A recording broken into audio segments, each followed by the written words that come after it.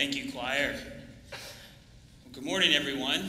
My name's Marty. I'm one of the pastors here, and it is a true privilege to be up here to open the Word of the Lord with you. And with that, I encourage you, or ask you actually, to take your Bible out and open it up to the book of Jonah.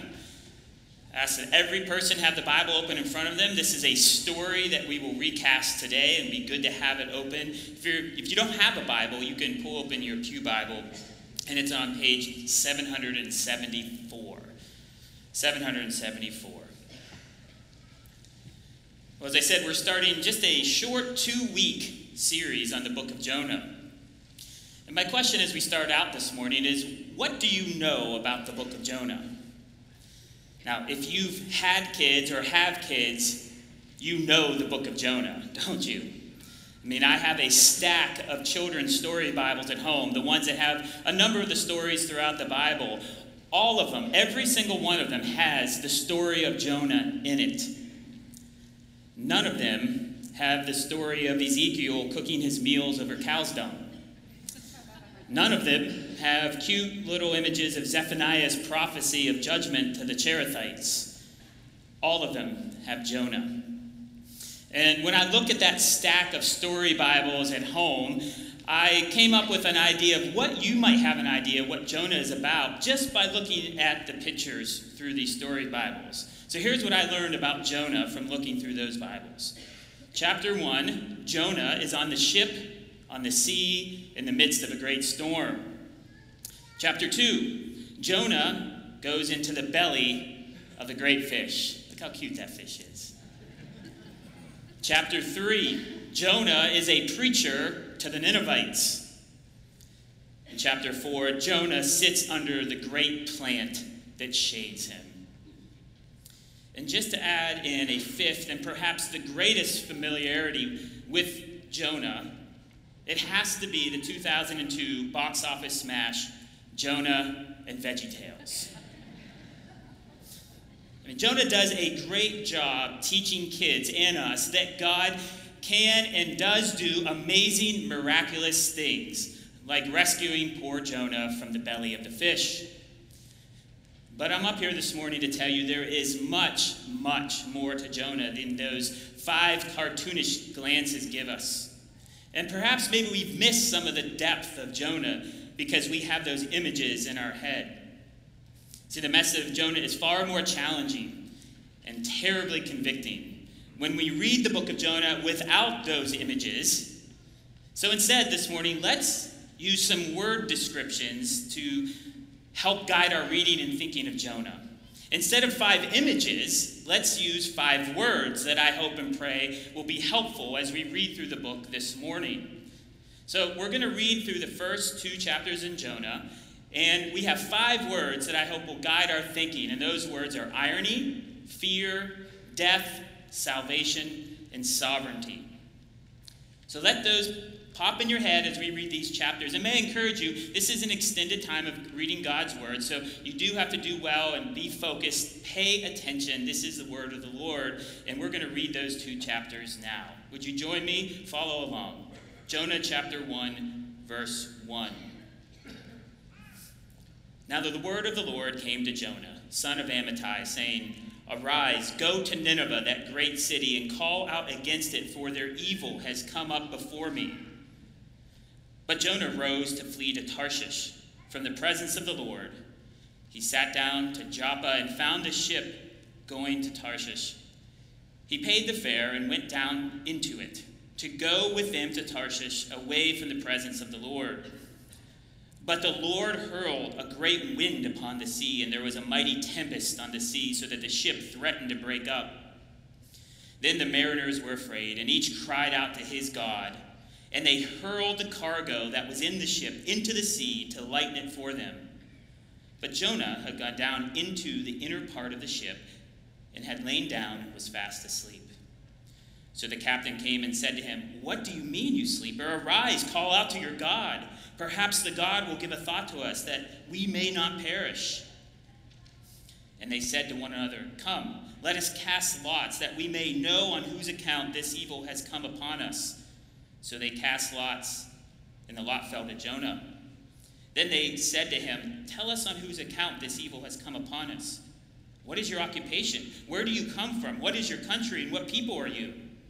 And he said to them, "I am a Hebrew, and I fear the Lord, the God of heaven, who made the sea and the dry land." Then the men were exceedingly afraid and said to him, "What is this you've done?" For the men knew that he was fleeing the presence of the Lord because he had told them. They then said to him, "What shall we do to you, that the sea may quiet down for us?" For the sea grew more and more tempestuous.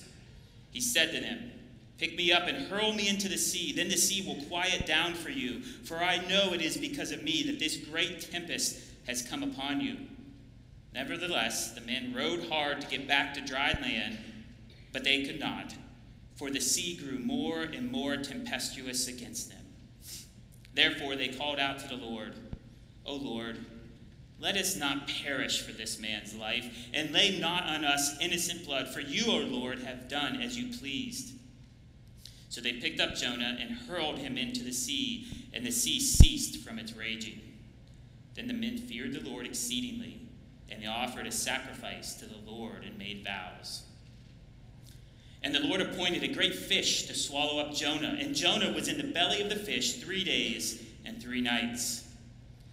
Then Jonah prayed to the Lord his God from the belly of the fish, saying, "I called out to the Lord out of my distress, and he answered me. Out of the belly of Sheol I cried, and you heard my voice. For you cast me into the deep, into the heart of the seas, and the floods surrounded me. All your waves and your billows passed over me. Then I said, I am driven away from your sight, yet I shall again look upon your holy temple. The waters closed in over me to take my life. The deep surrounded me. Weeds were wrapped around my head. At the roots of the mountains I went down to the land, whose bars closed upon me forever. Yet you brought up my life from the pit, O Lord my God. When my life was fainting away, I remembered the Lord, and my prayer came to you into your holy temple. Those who pay regard to vain idols forsake their hope of steadfast love. But I, with the voice of thanksgiving, will sacrifice to you. What I have vowed I will pay. Salvation belongs to the Lord. And the Lord spoke to the fish, and it vomited Jonah up on dry land. This is the word of the Lord. Let's pray. Father, we do thank you for this word this morning for us. We thank and praise you that you are present with us in your Holy Spirit, and that we together are your people, and that you are our God, and we can call upon you to help us, to change us, to conform us to the image of your Son, Jesus Christ. And may you do that this morning. Lord, may the words of my mouth be faithful, and may the meditations of all our hearts and minds be helpful, Lord. Bless our time now. Amen. Well, our first word for this morning to guide our thinking is that word, irony. Irony is right there at the beginning of Jonah. Irony is at the very end of Jonah, and irony is all throughout the book of Jonah. It's dripping. And at its simplest, irony is, and I quote a definition here, a state of affairs or events that seem deliberately contrary to what one expects and is often amusing as a result. Look there at verse 1. This verse may be very familiar to you who know your Old Testaments. That's because this is how prophetic books, and this is a prophetic book, this is how these kinds of books often open up. Turn just 1 or 2 pages to your right to the book of Micah and see, for example, Micah 1:1. The word of the Lord that came to Micah of Moresheth. See? Very familiar. This is quite common way for a book like this to open up. A word comes from God to the prophet, and then the prophet goes and speaks all kinds of words to a certain city, a town, or a group of people about what God has to say.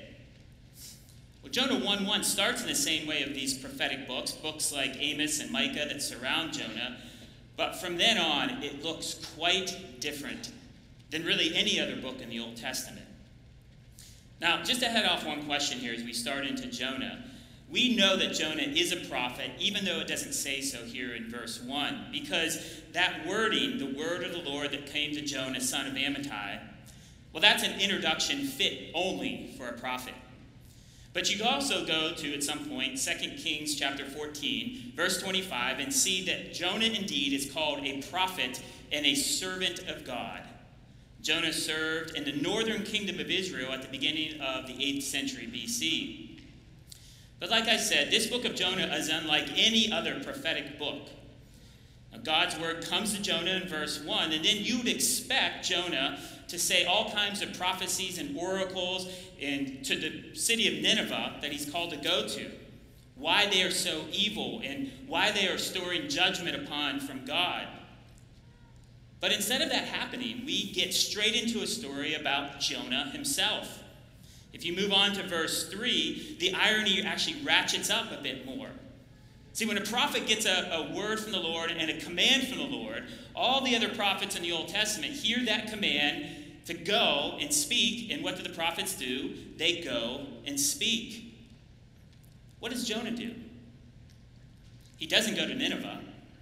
He goes, or he tries to go, to Tarshish, which is nowhere near Nineveh. My friend Tony, who lives in Sydney, Australia, is coming to Ohio this week. And when Tony comes to Ohio, he gets on the plane in Sydney, and the plane takes off and it goes east over the Pacific Ocean on into Dallas, and then he comes into Ohio. But over the years, Tony's done this trip, and he's done it differently sometimes for various reasons. And sometimes he gets in a plane, and it goes west over to Dubai or up to Singapore or London, and then he comes to Ohio. A different way to get to the same place. That's not what Jonah was doing here. In those days, you can't get to Nineveh via Tarshish. It'd be impossible. And it's very clear in our text here this morning what Jonah actually was doing. You see that there 2 times in verse 3. What was Jonah doing? He was fleeing from the presence of the Lord. Now, we don't know exactly where Tarshish was. Most estimates put it in present-day Spain. But we do know that Jonah's fleeing there had no missionary intent. Now, we'll come back next week in chapters 3 and 4 to find out exactly why Jonah fled from the calling to Nineveh. But just from these first 3 verses, we see that Jonah is unlike any other prophet, and the book of Jonah is unlike any other book in the Old Testament. So far, Jonah sets himself up, or is set up, as a highly ironic prophet. But there's one little problem here, as we talked about the description of irony earlier when I read the description. It said that irony is a literary device often used to lead to amusement.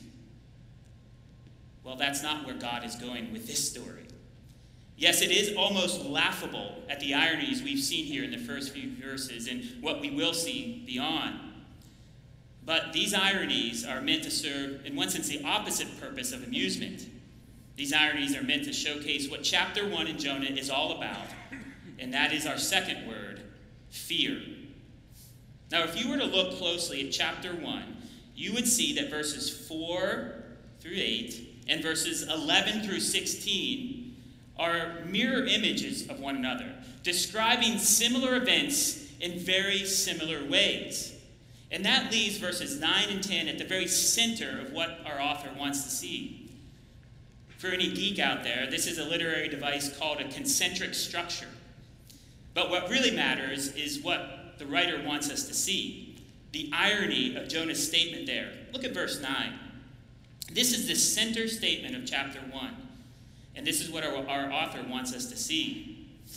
See, we have a prophet from God, and we finally hear him speak. Jonah finally speaks up. And it is one of the most theologically sound statements of truth one could profess. But it doesn't take a literary genius to see how this is so very different than any other prophet speaking these bold truths about God.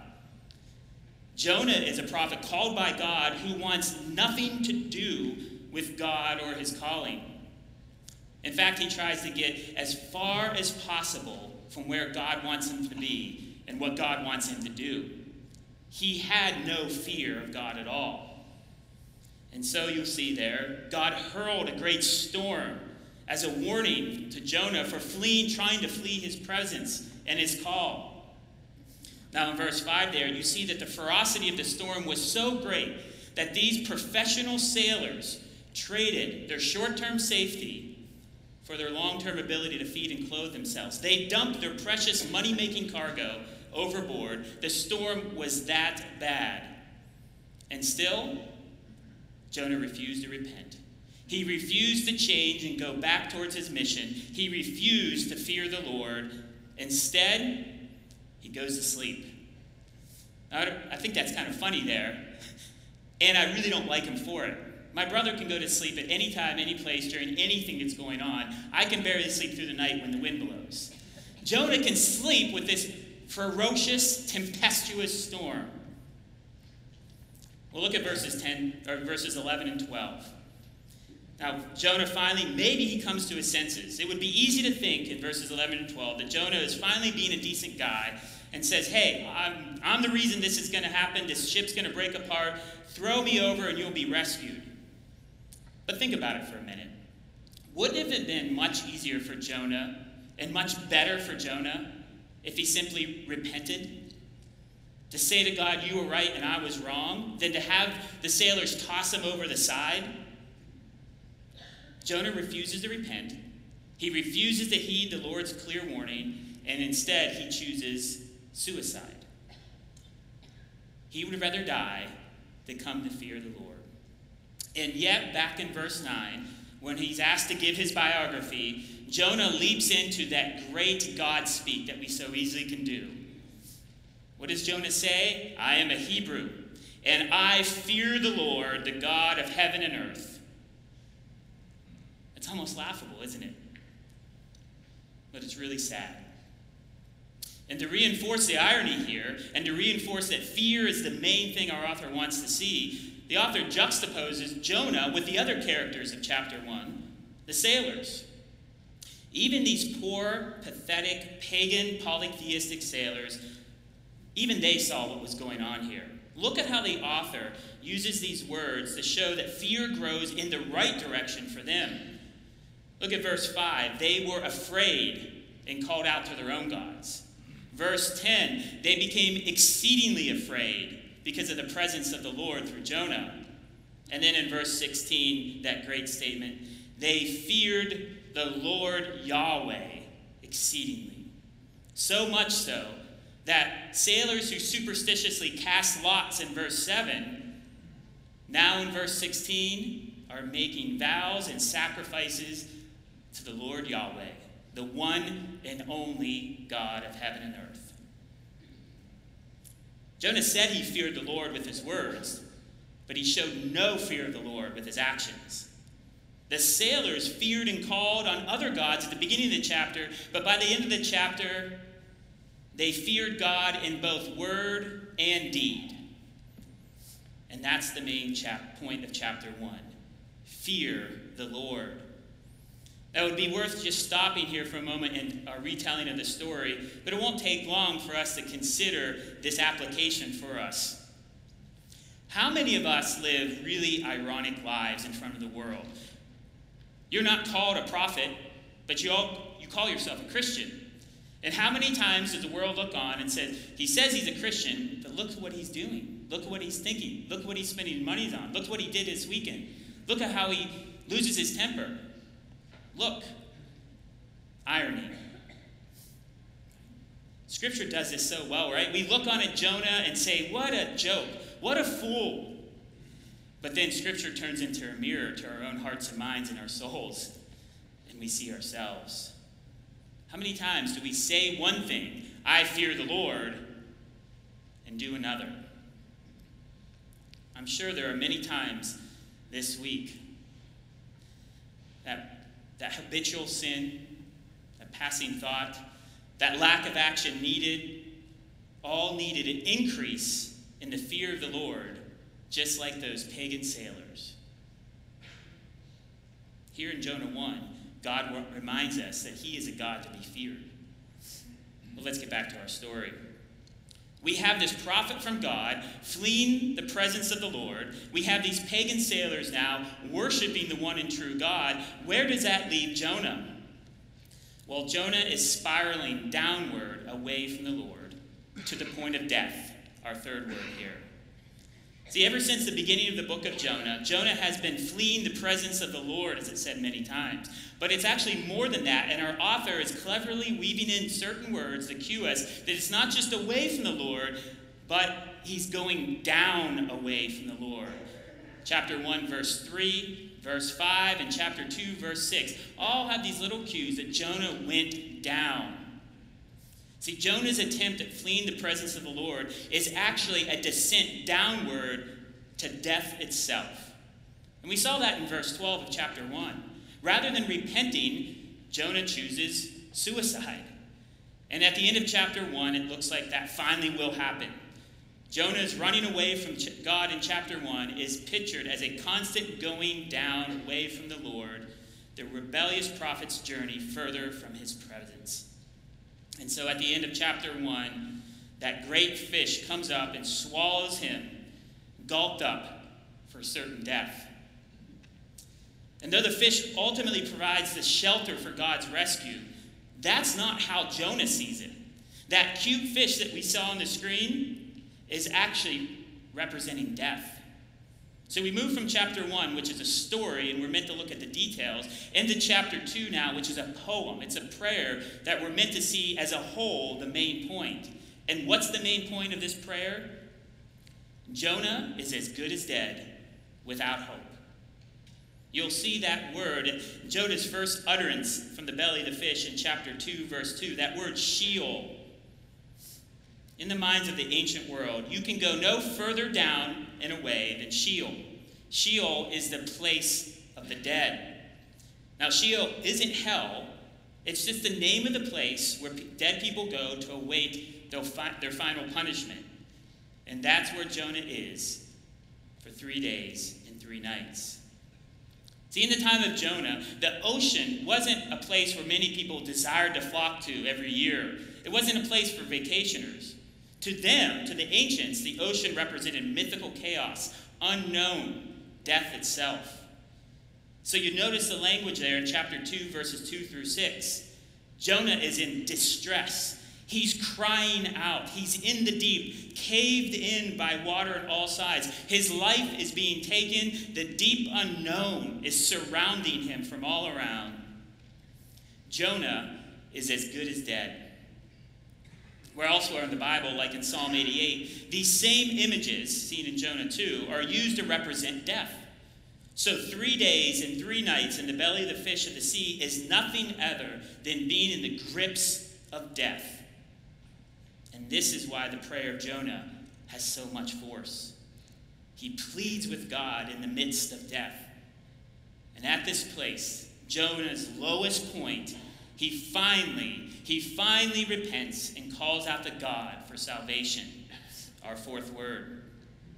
Look there at chapter 2, verse 6, at the second part there. This is really the turning point of the whole story of Jonah 1 and 2. As Jonah kept going away from the Lord, as he was brought as low as he possibly could go, then he was brought up by the Lord. As his life was fading away, God's power and mercy finally overwhelmed him so that he would, as it says in verse 7, remember and pray to the Lord. And then there at the end of verse 9, Jonah utters yet another theological and doxological gem. Salvation belongs to the Lord. But this time, Jonah seems to mean it. Because then he is rescued. Now, this line, salvation belongs to the Lord, is such a common line. It doesn't really shake us this morning. It doesn't send chills up our spine. But it did Jonah, because he knew that God knew him even in the depths of Sheol, even in the grips of death. No one else could possibly help him. No one else could possibly rescue him except Yahweh, the Lord God Almighty. Now, some people have charged Jonah here in chapter 2 with stealing ideas from the Psalter.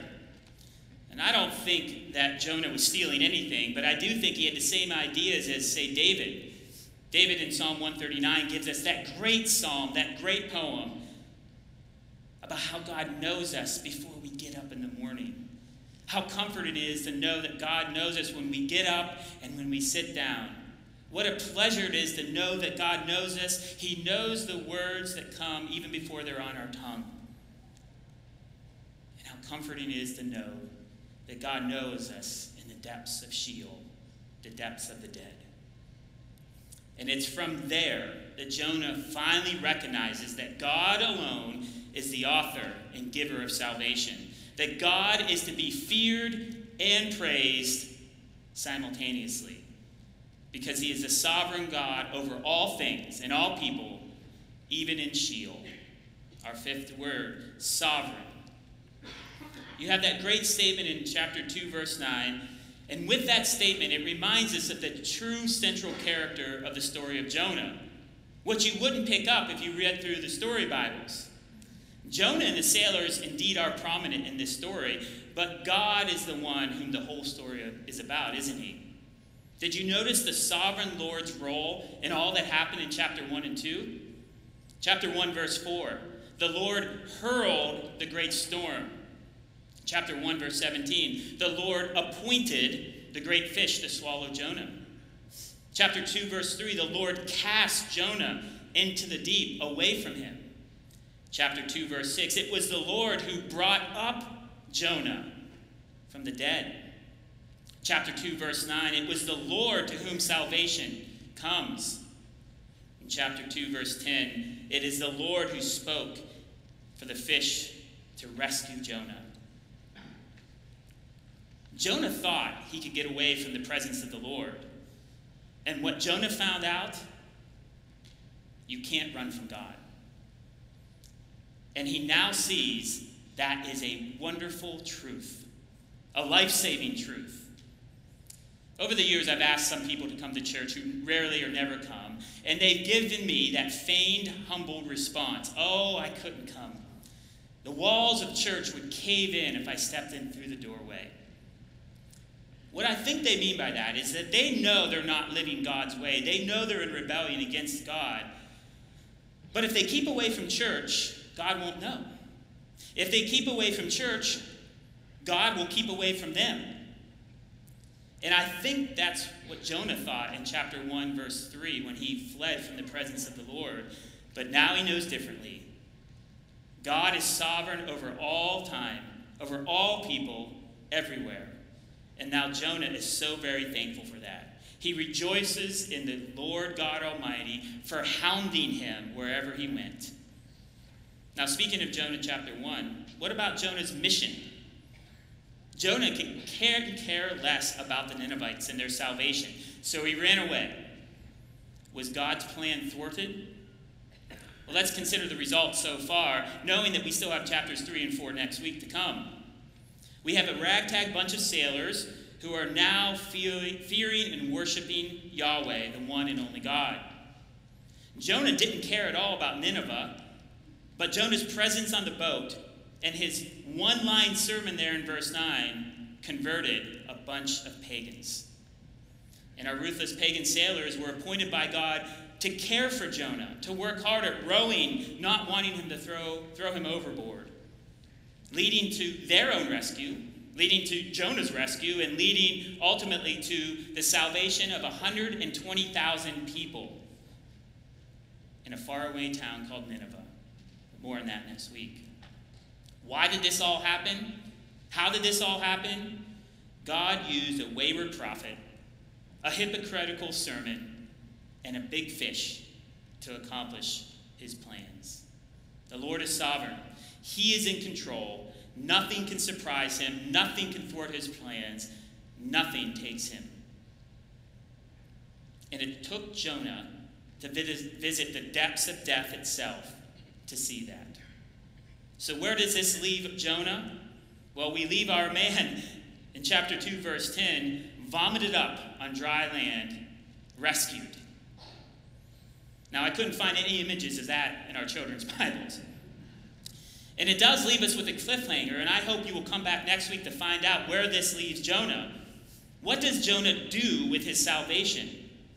Perhaps a question we could ask ourselves every morning. What will we do with our salvation?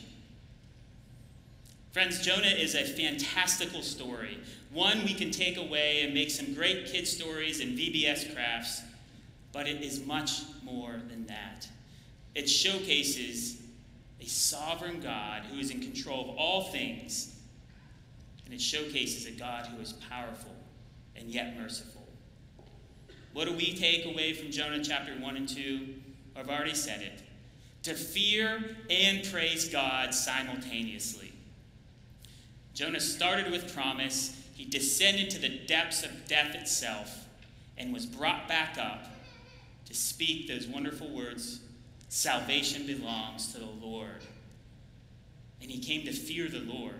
See, a God who is powerful enough to be in charge over everything, even the depths of Sheol, is a God who is big enough and powerful enough to be feared. But the wonderful message of the gospel is that power and God's mercy comes together in the person of Jesus Christ. And we see that throughout all the gospels. A man with great power, but a man with great compassion. God's sovereignty and God's salvation together come at the foot of the cross. I want to leave you with a quote from one of my favorite books, Knowing God. I think Jim Packer puts these things together so well to leave us with the high note that Jonah wants us to leave us in chapter 2. Packer writes, "What matters supremely, therefore, is not, in the last analysis, the fact that I know God, but the larger fact which underlies it, the fact that he knows me. I am graven on the palms of his hands," says Isaiah. "I am never out of his mind.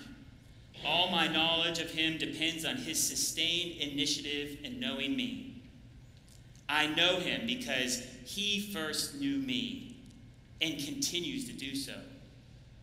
He knows me as a friend, one who loves me, and there is no moment when his eye is off of me or his attention distracted from me, and no moment, therefore, when his care falters. This is momentous knowledge. There is unspeakable comfort, the sort of comfort that should energize us, and knowing that God is constantly taking knowledge of me in love and watching over me for my good. There is tremendous relief in knowing that God's love to me is utterly realistic, based on every point of prior knowledge of the worst about me, so that no discovery can disillusion him about me in the way I'm so often disillusioned about myself. Nothing can quench God's determination to love and bless me. Salvation belongs to the Lord." Let's pray. Father, we are so grateful and humbled to know that it all comes from you. Lord, we rejoice this morning, even as we revere you and fear you, knowing that you are the big God of the universe who created all and sustains all and gives all. Every drop of rain comes down, comes at your command. Nothing happens without your command. And yet, Lord, you care so much for us. You know us when we wake up and when we sit down. You know us in the depths of our worst moments of life. And you love us, Lord, because of your Son, Jesus Christ.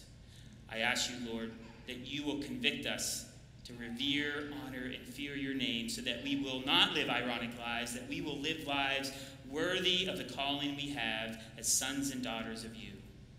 And I ask you, Lord, that our days will spend praising your name for the salvation that comes only from you and your Son, Jesus. Lord, we need help on both fronts. Change us, help us, guard us, protect us, enthuse us, Lord. All for your name's sake. Amen.